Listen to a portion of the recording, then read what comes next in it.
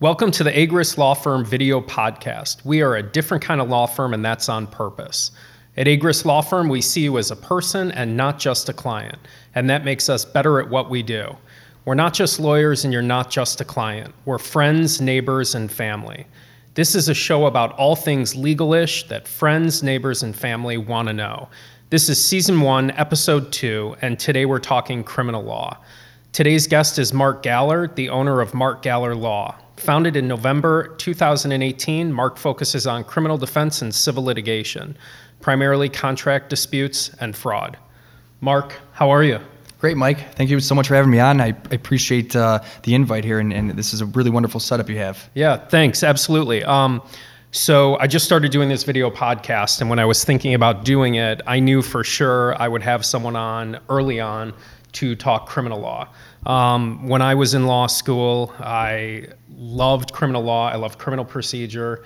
My wife and I are total junkies for Law and Order, Dateline. I loved the documentary series Making a Murderer and the Aaron Hernandez Show that also recently came out.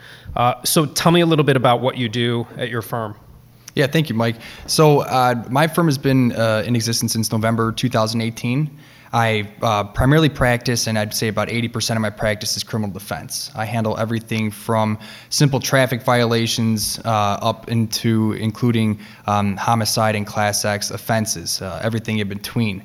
I'd say the real nuts and bolts of my practice would involve cases of possession of firearms, illegal possession of a firearm, drug cases, and also DUI practice as well. Okay. And I think you'd agree with me that I think criminal law and family law, and I'm sure there's other areas of law that are sort of their own separate animal, right? So tell me the difference between a criminal case and a civil case. What's the difference? That's a great question, and a lot of times I get that even from my clients or people that don't really understand how criminal law works.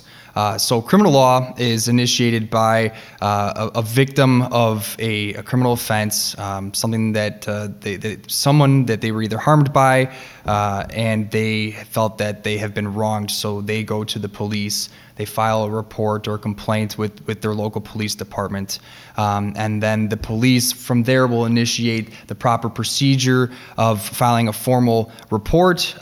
Maybe if it's a felony level, they'll reach out to the local state's attorney's department, and they will look to see if the assistant state's attorney that's in charge of maybe felony review thinks that there is enough evidence or proper procedure to bring in a case in front of either a grand jury or a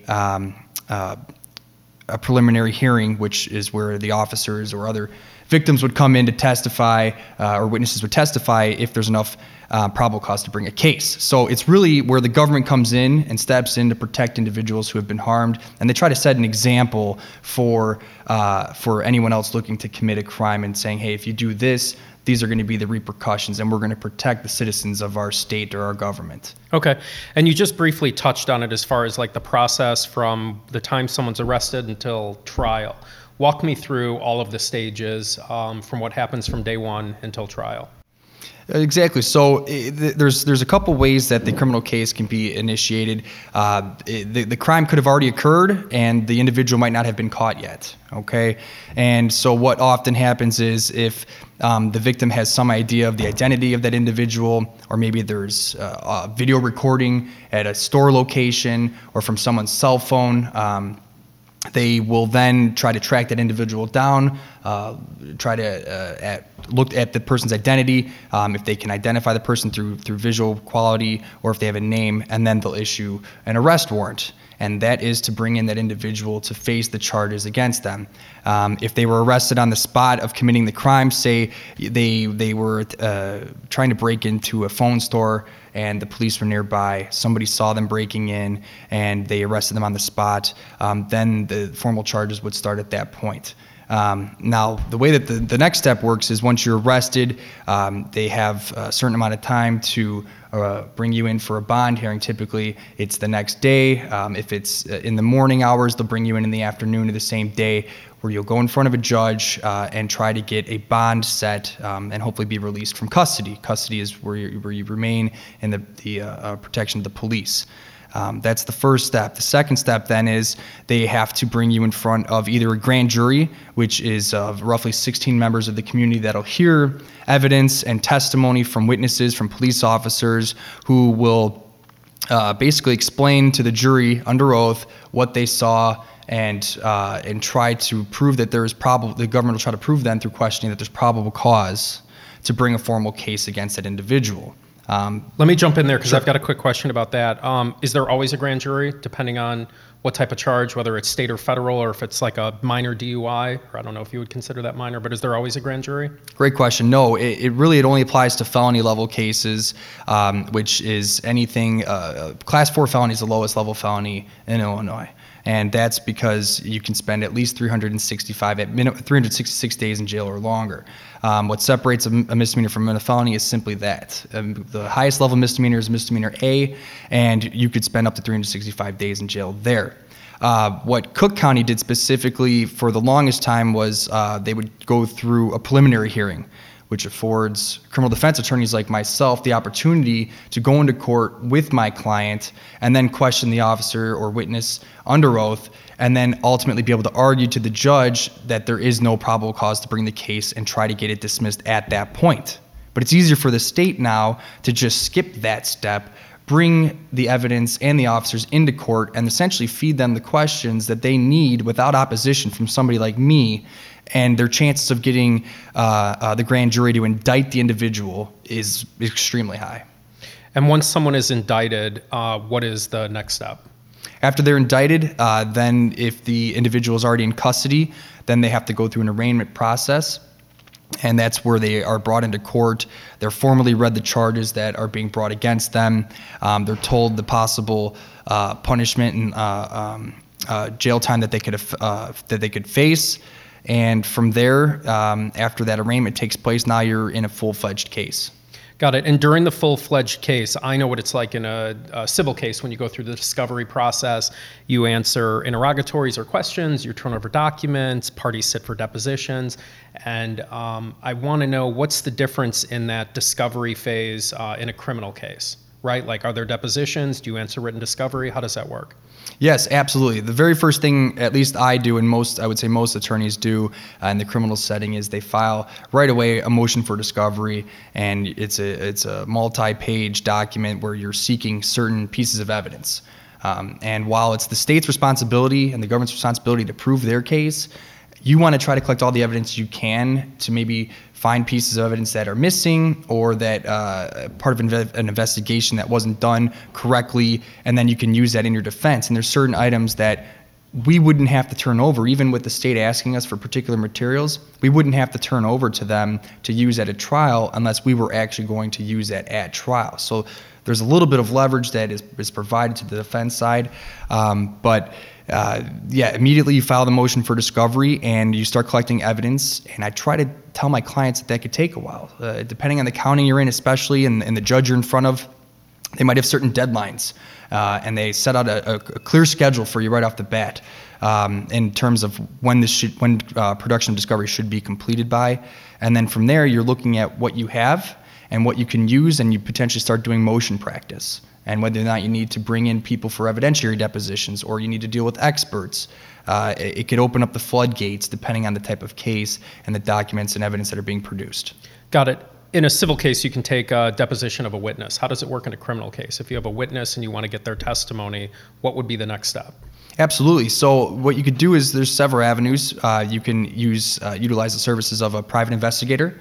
If your client has the funds and the means to do that. It's not always necessary. In more egregious cases, when you start getting up to the higher level felony cases, or cases where your client is being wrongfully accused. And I would highly recommend that in certain circumstances, absolutely. So that's one way where you can try to get witness statements and eventually maybe bring those in by way of an affidavit later on, because an affidavit then is a sworn statement that's notarized. It becomes official. or you could bring them in for evidentiary depositions, which is where they would be giving testimony under oath, which then you can use at trial, even if you bring them in as a witness to testify during a trial. Okay. And after that discovery process or phase is done, and you approach trial, what happens, or what are some things that go on typically before trial and your trial date? That's when things start moving pretty quickly. Once discovery is completed, and depending on whether or not you have motions to file, and I keep saying motions, for example, say you have a gun case, right? And by gun case, I mean illegal possession of a firearm. Maybe they don't have their FOID card, and they were walking around with a firearm, and an officer spotted that, and they weren't supposed to have this firearm on them. Depending on whether the officer conducted the stop properly, there could be motion to suppress evidence, which is what's done most often in drug or gun cases to try to show that there maybe wasn't probable cause or a reason for the officer to approach that individual. And if they hadn't approached that individual, they wouldn't have found the firearm. So you're trying to remove that firearm as evidence from the case, because then if the government doesn't have that piece of evidence, it makes it much more difficult, sometimes impossible, to prove their case moving forward at trial. Okay. You bring up something interesting that I wanted to ask you. So I look at part of this, we're going to talk criminal law, the procedure, how it all works, and then I also am thinking of general questions that people always ask me, friends, family, neighbors, stuff like that. And you just mentioned someone, being stopped, and they've got there's a search, the police take over the gun, and whether or not that can come in at trial. If a police officer stops you, should you talk to them? I always like to say, no, don't talk to them. You be respectful. Absolutely. You acknowledge their presence. You can be cordial, like you and I talking right now. And you can have a normal conversation with them, give them your name, the basic information. But if they start getting into details about the case, about what you're doing there, or why you're sitting in your parked car, you don't need to directly respond to that. It creates, the more you speak to an officer, the more you give them, the more evidence is supplied to them to use in the case if it's brought against you. And at what point during that conversation, this is a twofold question. So what are your Miranda rights? And at what point during that conversation, if you do decide to talk to the police, are the police required to read you your Miranda rights? Absolutely. So if I give an example, it might make it a little bit more clear for those that might understand the procedure. So let's say we're dealing with a driving under the influence, a DUI case. All right. Say you're sitting in a parked car, you're in a Target parking lot, you're lawfully parked between the lines, your car is off, and you're hanging out in your car. Maybe you have a friend with you, and you're just sitting there. And an officer approaches your vehicle, and at that point, in your mind, you've done nothing wrong, right? So the officer says, "Hey, why are you sitting here? What are you doing?" You're not doing anything illegal unless there's maybe a signpost that says you shouldn't be here past 10 o'clock. But say it's midday on a Tuesday when the stores are open, you're doing nothing wrong. You have to at least answer the officers, but if they start saying, have you been drinking, have you been doing this, you're doing that, you respectfully decline to answer any questions, because what happens at that point is you start opening the door and or the window, and they might start smelling an odor of alcohol, and now they're going to start using that information, and then they're going to start using their standard language of he's got bloodshot glassy eyes, an odor of alcohol upon his breath.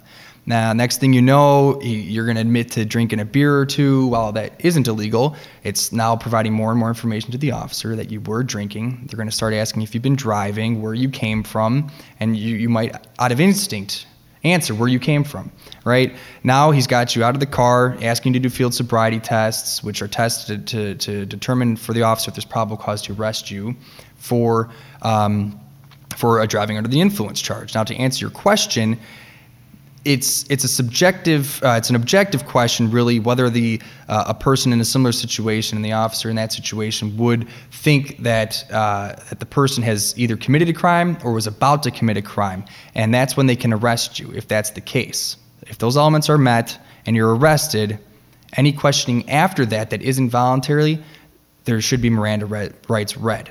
And the other part of your question was, what are Miranda rights?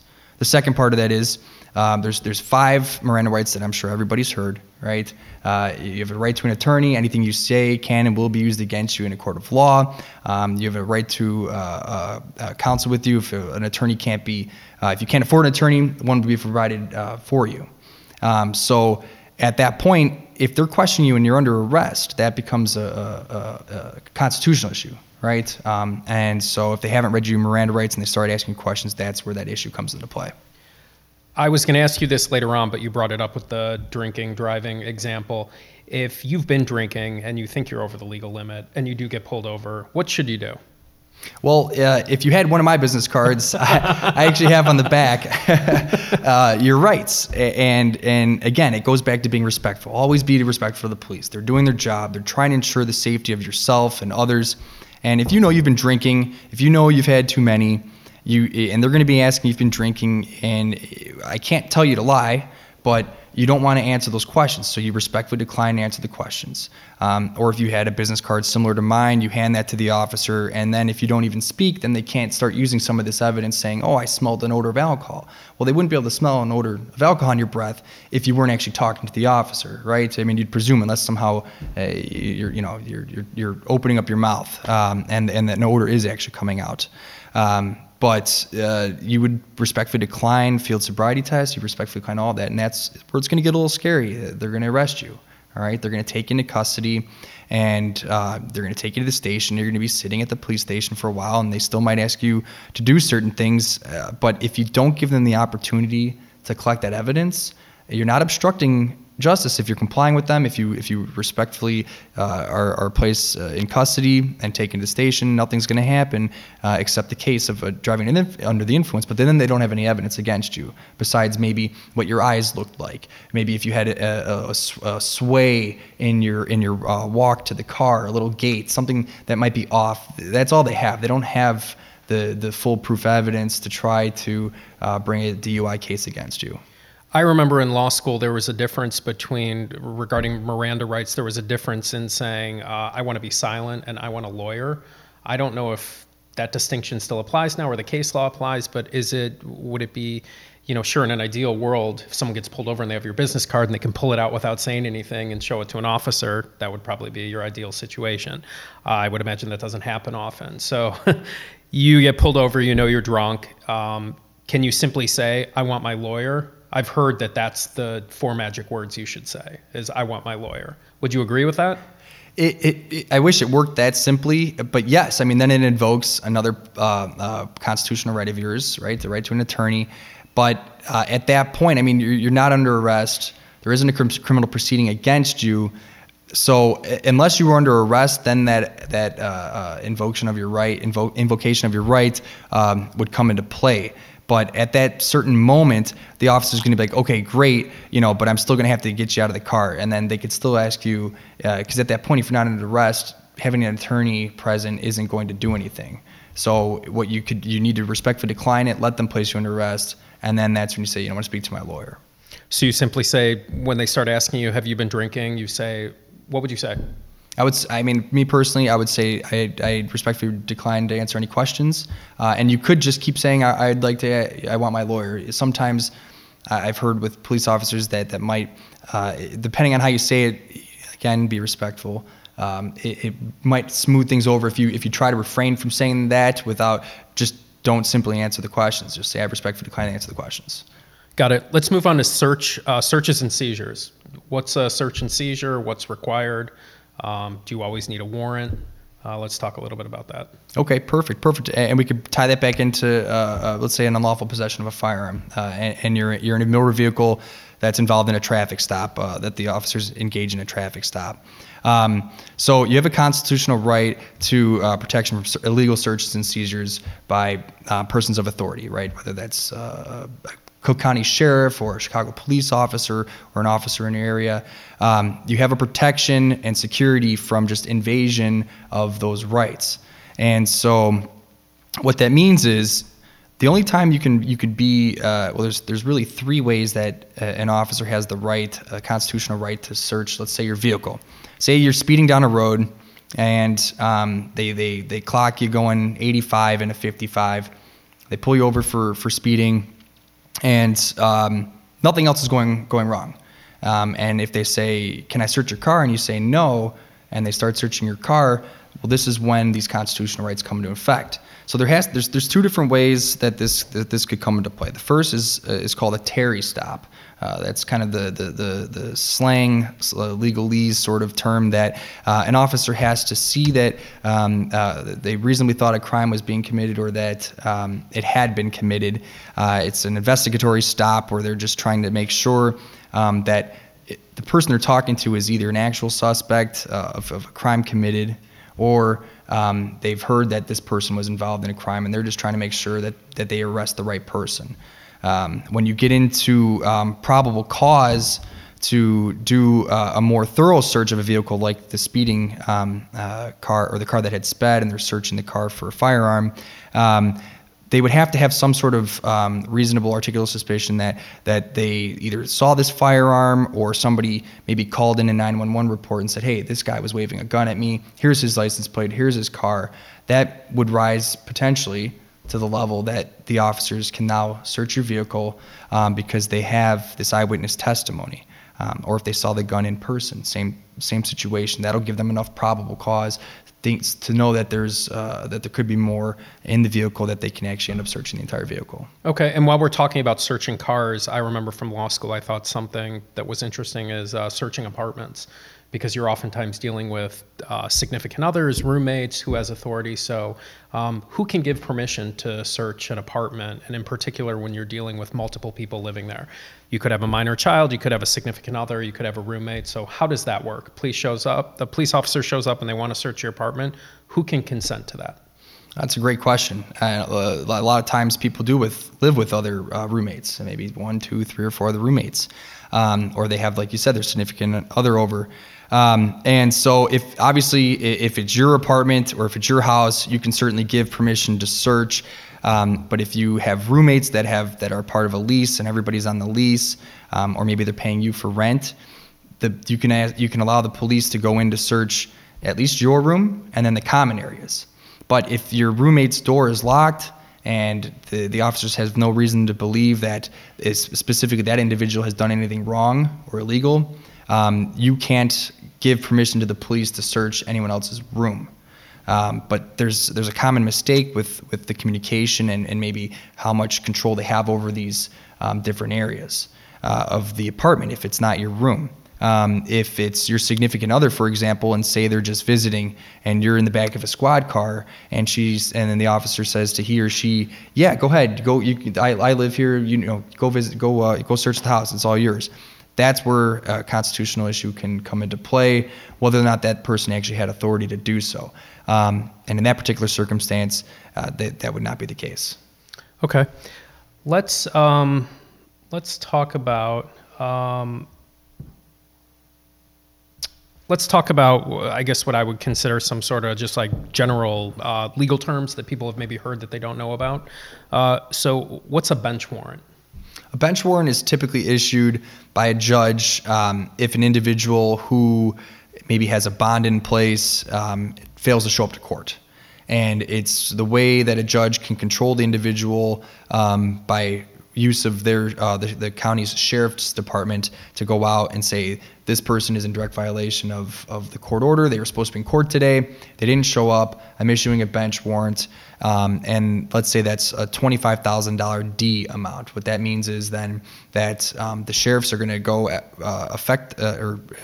take control of that warrant to go try to track down that individual, and they can place him under arrest. And now the only way they get out of custody typically is if they can pay 10% of that $25,000, so $2,500, or if they have an attorney or an excuse, maybe a medical emergency took place and an attorney came in and filed a motion to quash and recall that warrant, then they can avoid having to pay the 10% fee before getting out of custody.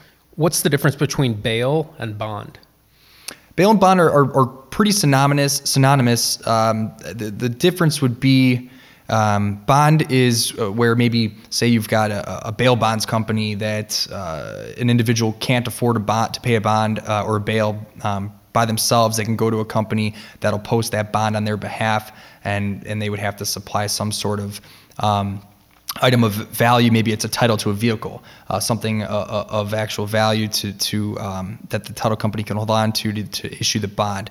But really, it's the same thing. It's the amount that's set by a court, by a judge, that is going to either ensure that you show up to court, and it's kind of a security that'll keep you coming back. Got it. And if you don't come back, what happens to that money? The money could be forfeited. So there's times where clients just disappear, and you don't hear from them again, and you try to explain to the judge that you've reached out to the individual. They've come to court for a year and a half, and now all of a sudden you can't get a hold of them. And then there's the judge will give them an opportunity to appear in court one more time. Say it's 2 weeks out from the date that warrant was issued, the bench warrant. You come to court in 2 weeks. Your client's still not there. Now the judge is going to enter a judgment for bond forfeiture, which means then that there's that final date. If they don't show up on that final date, then your bond is forfeited and it goes to the county.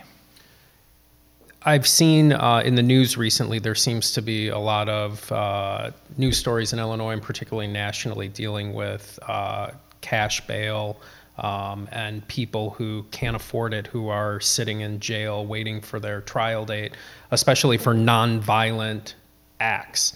So tell me a little bit about what this reform is and what people are trying to do to change it. In other words, it seems like if you have money to post bail, you don't have to wait for your trial date in jail. But if you don't, you sit there and wait. And I've read articles, I couldn't give you any numbers or statistics right now, but it seems like there's a lot of people sitting in jail for nonviolent offenses who simply can't post bail or get a bond to get out. So what is, and I don't know how new it is, but what's this movement and why is it getting so much attention?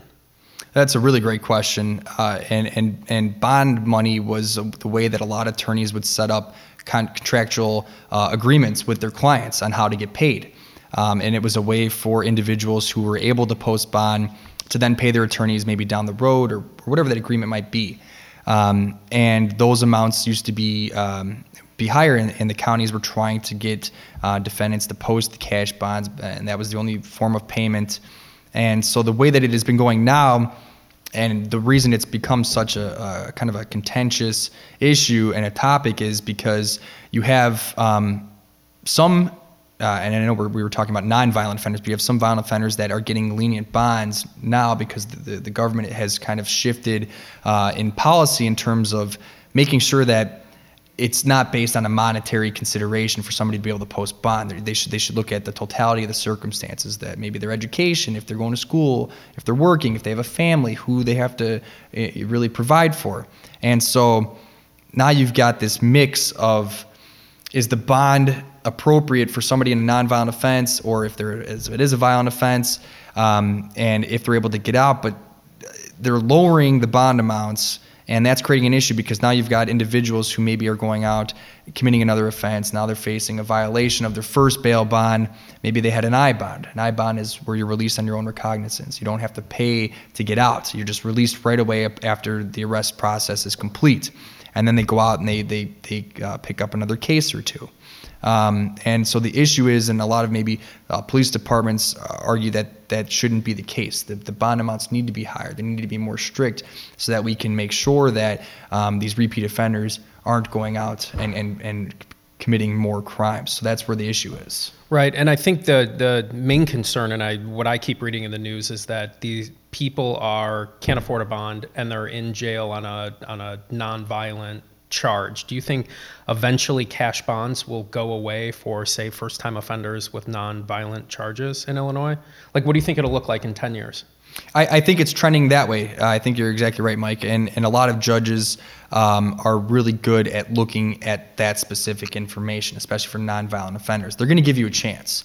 You have to prove to them, and especially if your attorney or public defender who is handling the case is adamant about explaining your background and why you should get an I bond as a nonviolent offender and a first-time offender, I think your chances are very, very great where you won't have to post a monetary bond. And I think that trend is going to continue, and it will keep diminishing, I believe. Okay. Let's move on to expungement. What is it? How does someone expunge their criminal record? How does it work? And do you do it? Do you help clients do that? I do. Yes. So there's expungement and there's sealing. Expungement is the ultimate goal of individuals, and typically there's numerous requirements, but typically if there's a conviction involved, you're not necessarily able to expunge your record. If you are able to expunge your record, say it's for maybe a petty drug offense in today's day and age, right? With marijuana being legal in Illinois, there's numerous requirements for what and how your potential convictions or arrests and how they can be expunged. But when you're successful in getting it expunged, the file is essentially deleted. It's torn up, it's thrown away, and you're not able to track it down. I've actually tried to do this for some clients that have had records expunged in the past, and now they're trying to get particular licenses, and at least I have not been able to find, and I've talked to numerous agencies all the way up to high-level FBI agencies, seeing if we can track down this information. So whether or not they do keep this information, I have not found a single shred of successful expungements. So if you can get that, that's wonderful. Sealing is also another great step. That's essentially where most non-government entities cannot see that you've had a prior conviction if you meet certain requirements for your case to be sealed. And you lawfully can say that you have not been convicted of a crime if you have that case sealed. The only way you can get that unsealed is by court order. You have to file a particular motion, and the judge has to unseal that file, which then can be seen. That typically doesn't happen for individuals looking for employment unless it's with a government agency or, of course, some sort of law enforcement. So how does someone determine if they should try to get their record expunged or get something sealed? Can everyone do it, or how does that work? Absolutely, yeah. At least try to call your attorney. Could call your local expungement attorney, criminal defense attorney. Any attorney that handles those types of issues will be able to inform you in a matter of a few minutes. If it's not clear, then that attorney, or if you can provide them with the case information of the case you're trying to expunge or seal, they can look that up in the system, go to the courthouse, and then get an answer for you with a few minutes. And if you are trying to look for a job and you do have a felony conviction, numerous statutes and, or I should just say, cases that you might have a conviction for can be at least sealed, and a lot of them can be expunged. It's really worth looking into, and especially with marijuana being legal in Illinois. There's been thousands of convictions for possession of marijuana back in the day. And now with this case being in effect, you can get effectively, and there are certain requirements, automatic expungements for at least the arrest if you were under possession of 30 grams of marijuana, and the case is at least a year old, and you hadn't delivered the marijuana to people that were at least 3 years younger than you. So the way that the government has set this up now, the state of Illinois, is they'll offer automatic expungements for those arrests, but the rollout dates are quite far. So if you want to do it for free, that's one way to do it, if it's just for the arrest. So it could take up to 1 to 5 years, depending on how long ago your conviction was, for the government to actually start rolling out the expungements.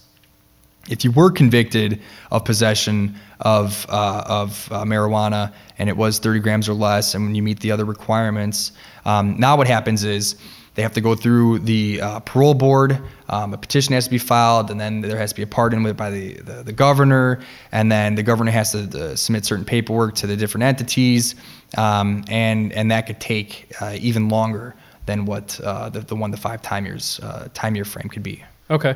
And I wanted to talk to you about this, about marijuana is now legal in Illinois as of January 1st, 2020. You would mention that you can possess, tell me, how much can you possess as a individual person in Illinois without getting in trouble? Yeah, good question. So you can legally possess under 30 grams of actual marijuana buds. I believe it's 500 milligrams if it's edibles. And then even a smaller amount if it's a concentrate of THC. And you can lawfully carry that in your house. You can't grow marijuana unless you have a medical marijuana license. And this new law actually created an interesting issue too with Illinois also allowing concealed carry license. So if you have a concealed carry license or your FOID card, well, the federal government hasn't recognized marijuana as a lawful drug. It's still illegal federally. So there's an interesting question now if these states are allowing the purchase and owning of marijuana, will that affect your FOID card or your concealed carry license? And the technical answer is yes. I mean, technically it could be revoked. And that's something people need to really be careful about. And obviously, if you carry the marijuana outside of your home and you're driving around with it, it needs to be in a concealed compartment somewhere that's not easily accessible. So anytime you're carrying alcohol or now marijuana, you want to keep it in your trunk. Keep it simple. Just keep it as far away. You don't need to have it in your front seat. You don't need to have it in your center console. There's no reason. Obviously, you can't smoke and drive, and that's also going to create new complications with now lawful searches of cars. When a car can be searched if an officer smells marijuana, it's going to create a whole new string of case laws that'll be coming down in the next couple of years. Yeah, and that was something else I was going to ask you. I think it's interesting, if you've been drinking and you get pulled over, I think most people can smell alcohol from a mile away. Let's say you're at your house, you get high, and an hour later you hop in your car and go pick up a pizza or whatever you're going to do, right?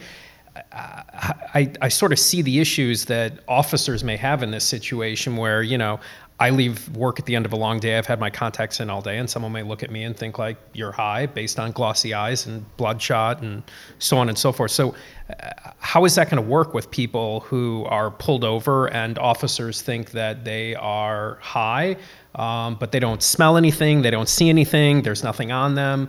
I mean, have you run into this yet with your clients? To me, it seems like it's going to be a little bit of a cluster. Absolutely, and it really is. It's much easier to look at somebody in a setting where they might be suspected of a DUI and do proper procedures for that, because you do get that slurred speech, or some individuals can develop slurred speech, or they might wobble a little bit more when they walk, or they're falling over.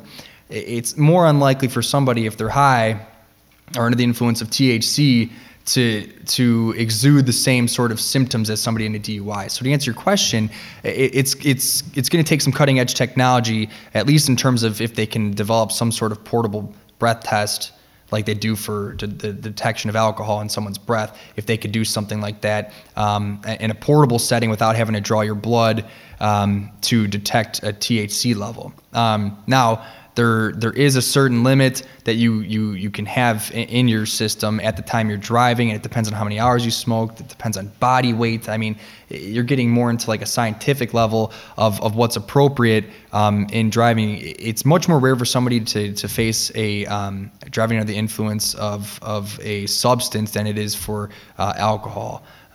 It's really hard to prove.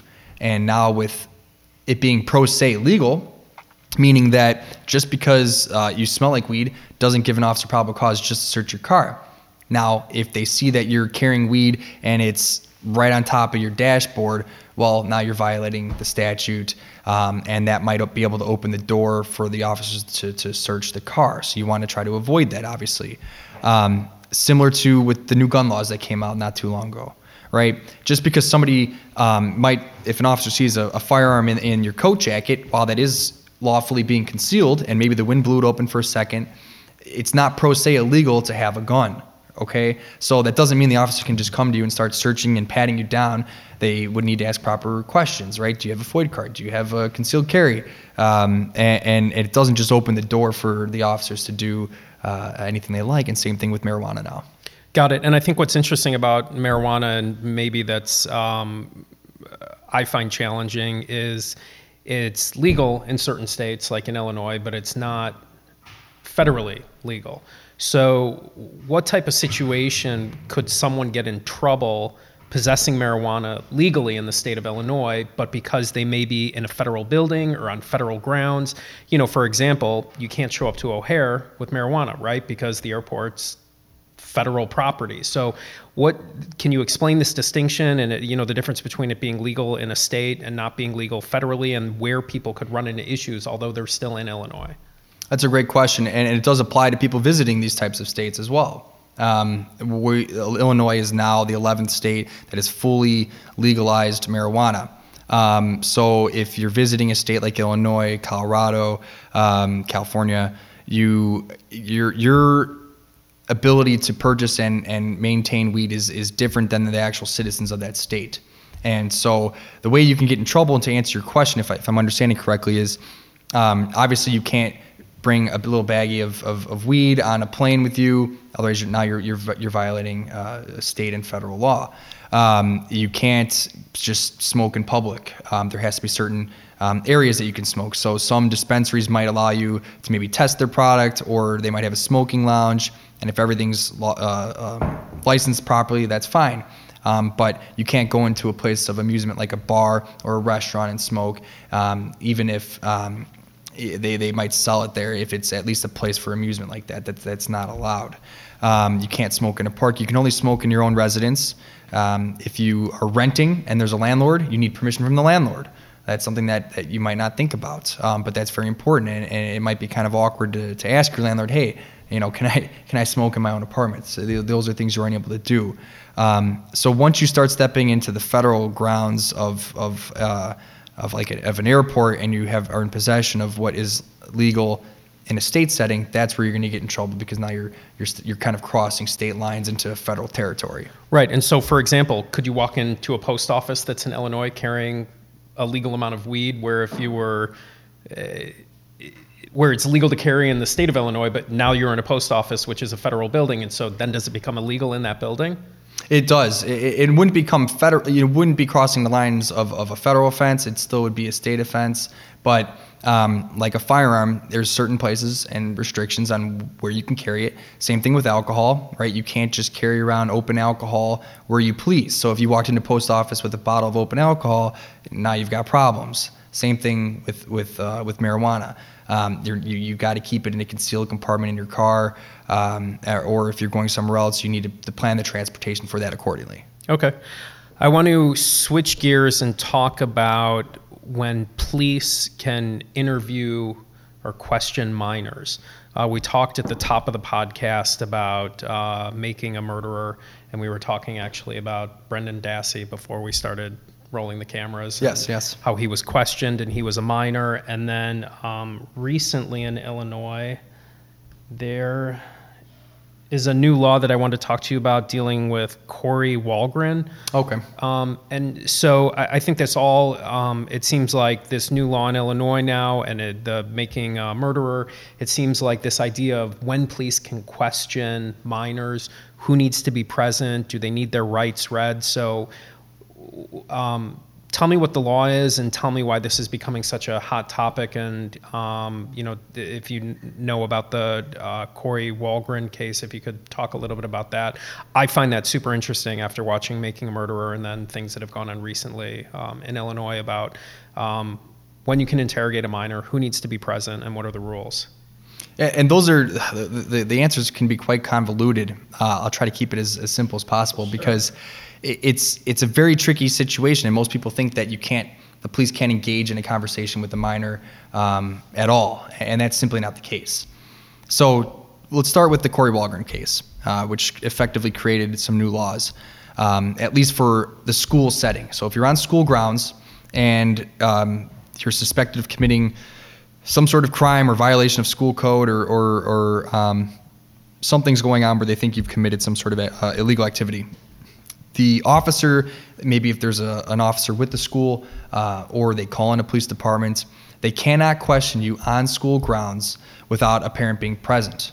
And that also leads to the next point. If you're not on school grounds and an officer wants to question you and you're underage, it's under 16 and younger, they would have to break it down whether maybe it's a misdemeanor or a felony, and that depends on the age range. So if they are suspecting you of either of those, and we can get into the age differences later, they at least need to make a reasonable attempt to contact either your guardian or your parents.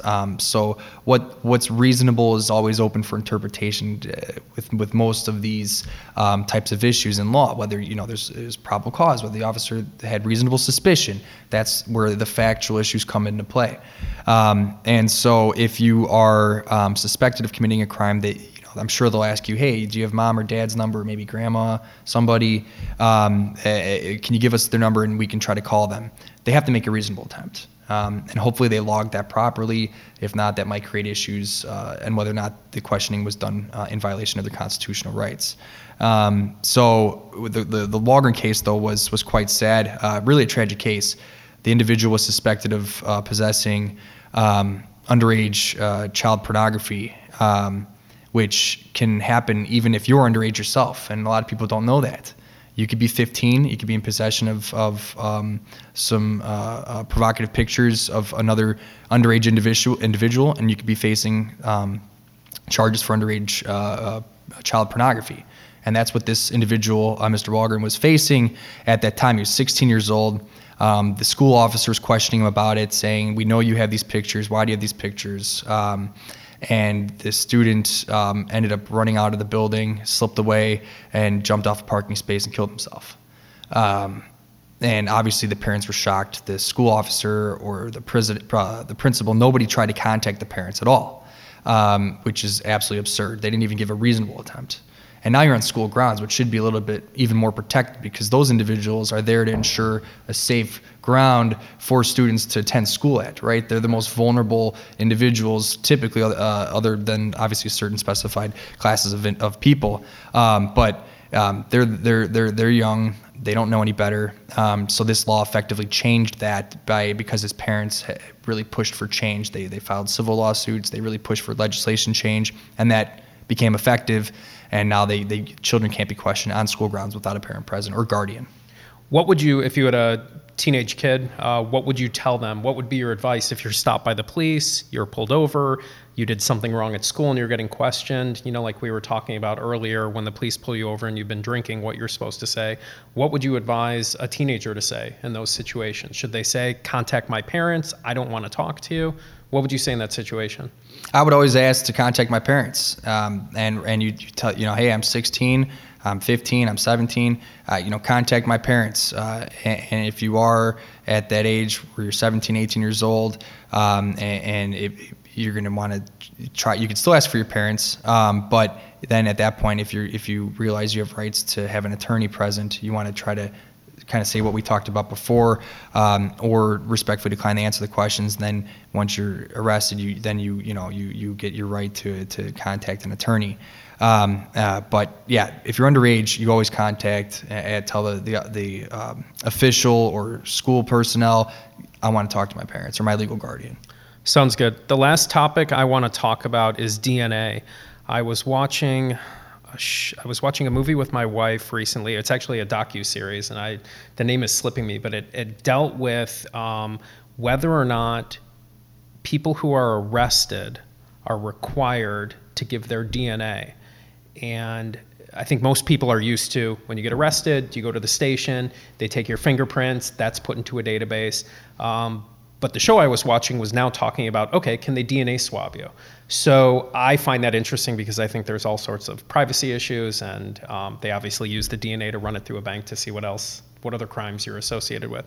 So what's the current law on taking a DNA swab? Does it matter if someone's just arrested and not convicted? How does it work? So that's also a very heavy question too. And I've been dealing with a lot of very contentious litigation through motion to suppress illegal blood draws that I'm arguing are unconstitutional, and this deals around DUIs, where somebody's suspected of DUI and they weren't involved in an accident, no one was injured, and the individual was found unresponsive in a vehicle, and next thing you know, the officers have paramedics arrive and they take him to the hospital and they're drawing blood. But by that point, the person was conscious, was able to communicate with hospital personnel, and there's absolutely no reason that the hospital should be taking the blood of the individual and then telling the officers this person has above the legal limit of alcohol in their system, even after the conversion. And some of the case law is starting to change with that respect. To answer your question specifically about DNA swabs, it depends on the type of charges against you and the severity. So if it's like criminal sexual assault or homicide, you can object to it. If you're in custody and they say, hey, we need to take your DNA, you could say no. I've had clients now starting to get punished within certain facilities, but the proper procedures for the government to file a motion to ask the court to allow a DNA collection of a sample from the accused, from the defendant, and it's granted almost 100% of the time. unless there's certain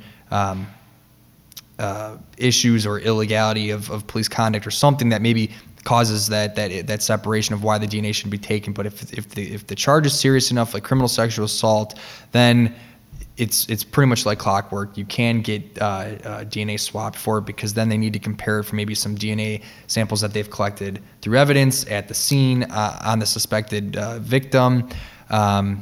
And then, that'll stay in the system at least until the outcome of the case, and that's where it could change. Got it. And I guess my question is this. So the way I understand it, everyone who's arrested and booked, they give their fingerprints, right? Fingerprints, yep, absolutely. Okay, so I think what's interesting about this is it now everyone who's arrested and booked, is it fingerprints and a DNA swab, or is it not that clear cut? Like, in other words, if I went and vandalized a building and was arrested and brought to the station, they'd take my fingerprints, right? Yes. Would they take my DNA? Not at that time. Not legally at that time. No, you have to meet a certain requirement of the level of charges against you. So again, you'd have to be charged with something more severe than just burglary or defacing a building, theft or DUI. For the most part, you'd have to meet the certain exceptions, and that would rise to the level of a higher charge against you, like a Class X or Class 1, if it's a sexual assault, something like that. Then that's when they're able to start collecting your DNA. But anything,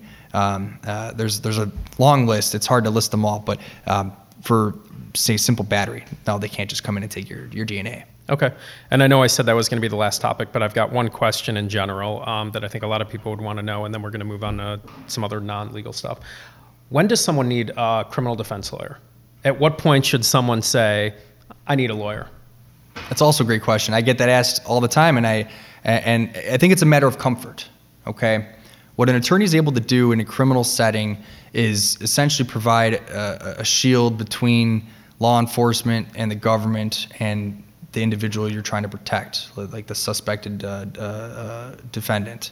And so my first question is that when I ask clients this, if they're calling on behalf of somebody who is about to be questioned, maybe they've heard rumors that the police are looking for this individual for whatever reason, I ask, well, would it make you feel better to have an attorney there?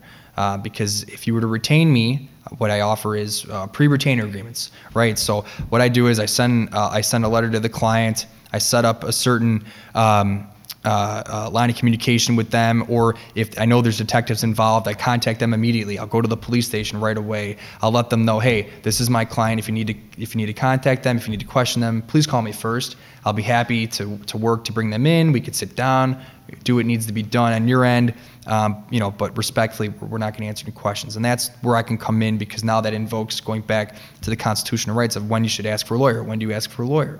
Now, if you're being asked by detectives, I would always advise to try to have that lawyer retained. If you know that they're coming to question you, or if you know that you might be arrested soon, at least for me, that would provide some comfort. Other people would maybe want to wait until they're already arraigned and the case has already started. It really depends on the individual.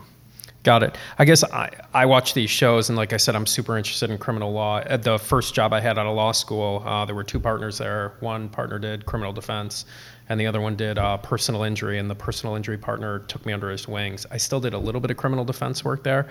I loved it. I would always talk about the cases with my girlfriend at the time, she's my wife now, about the criminal law cases. And I remember her telling me, she's like, if you had gone into criminal defense, I don't know how that would have made me feel.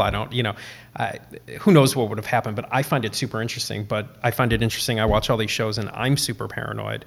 And I always tell her, like, to me, it seems like if you have the means to have a lawyer, you should always have a lawyer. Like I tell my wife, like, if anything would ever happen to me, and I joke, like, even if you had nothing to do with it, don't talk to anyone. Right? Yes. I mean, in other words, is there ever anything good that can come out of talking to the police or talking to an investigator? You think you're gonna be able to handle the situation until you start saying something that starts ringing bells in the investigator's mind or the officer's mind or the detective's mind, and now you've opened up the floodgates. Now, they might be smelling blood, and maybe now they know who else to go talk to based on something you said. Maybe it didn't have anything to do with maybe anything you did, but now they know who to ask, and now maybe that person. No, I always say it's best to be respectful, to decline to answer any questions. Even if you didn't do it, you have an attorney with you. all the time. Contact somebody you know just to have a card on you. You might not have to pay that individual just to get a card, but at least you have something on you so that if something does happen, you know who to call. And most times they'll be good. If I get a call late at night, I'll be at the jail immediately. I put on a suit and tie. If it's 10 at night, I'll head there, and that's where we can afford that protection. So absolutely, 100%. And like you were joking. In all these documentaries, it's always, maybe the husband that murdered his wife or something, and they're claiming he did, but he actually didn't do it. The first person they're going to look at is always the spouse, whether it's husband and wife and wife, whoever that happened to. They're always going to look at the spouse first. All right, and they're going to start asking questions, and it's better to, I would say, clam up. And some people think, well, isn't that going to make me look bad? Aren't they going to think, well, why would I ask for an attorney right away if I didn't do it? That's just being smart. That's just being smart because you don't want to talk to police and start answering questions that you might not know is actually digging you in a deeper hole. Right. Or an attorney might be able to catch that, at least if they know you a little bit and they know a little bit of the facts, they're at least going to be able to prevent that from even happening. Right. And this is a good segue into letting all the viewers know what's the best way to get in touch with you. And we'll put all your information up at the bottom of the video. But if someone wanted to get in touch with you, what's the best way to get in touch with you? I appreciate it. Yeah. So I have a website. It's mark at mgallerlaw.com. My phone number is 708-406-9797. I answer texts all hours of the day. If you would like to set up a phone call, in-person meeting, my office is in downtown Oak Park at 1010 Lake Street. It's floor unit number 2.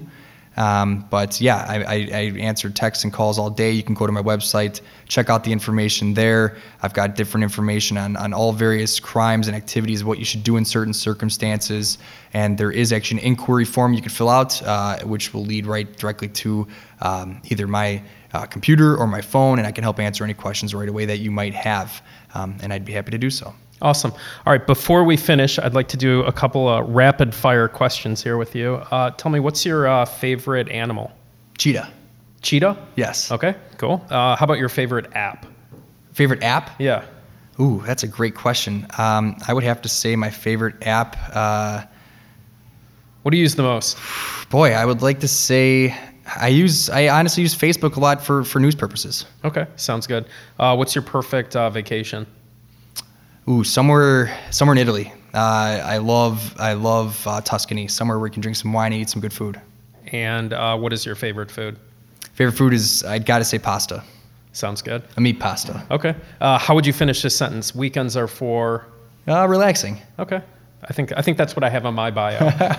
My other guest who was here, Melissa, said, when I said, tell me how to finish this sentence, weekends are for, and she said, I'd have a different answer for you if you asked me a few years ago, but she said, now it's working. Oh, That's yeah, what weekends sure. are for. It's a good problem to have. So last one, if you weren't a lawyer, what would you be? An astronaut. Wow. If I was smart enough to. That was also the problem.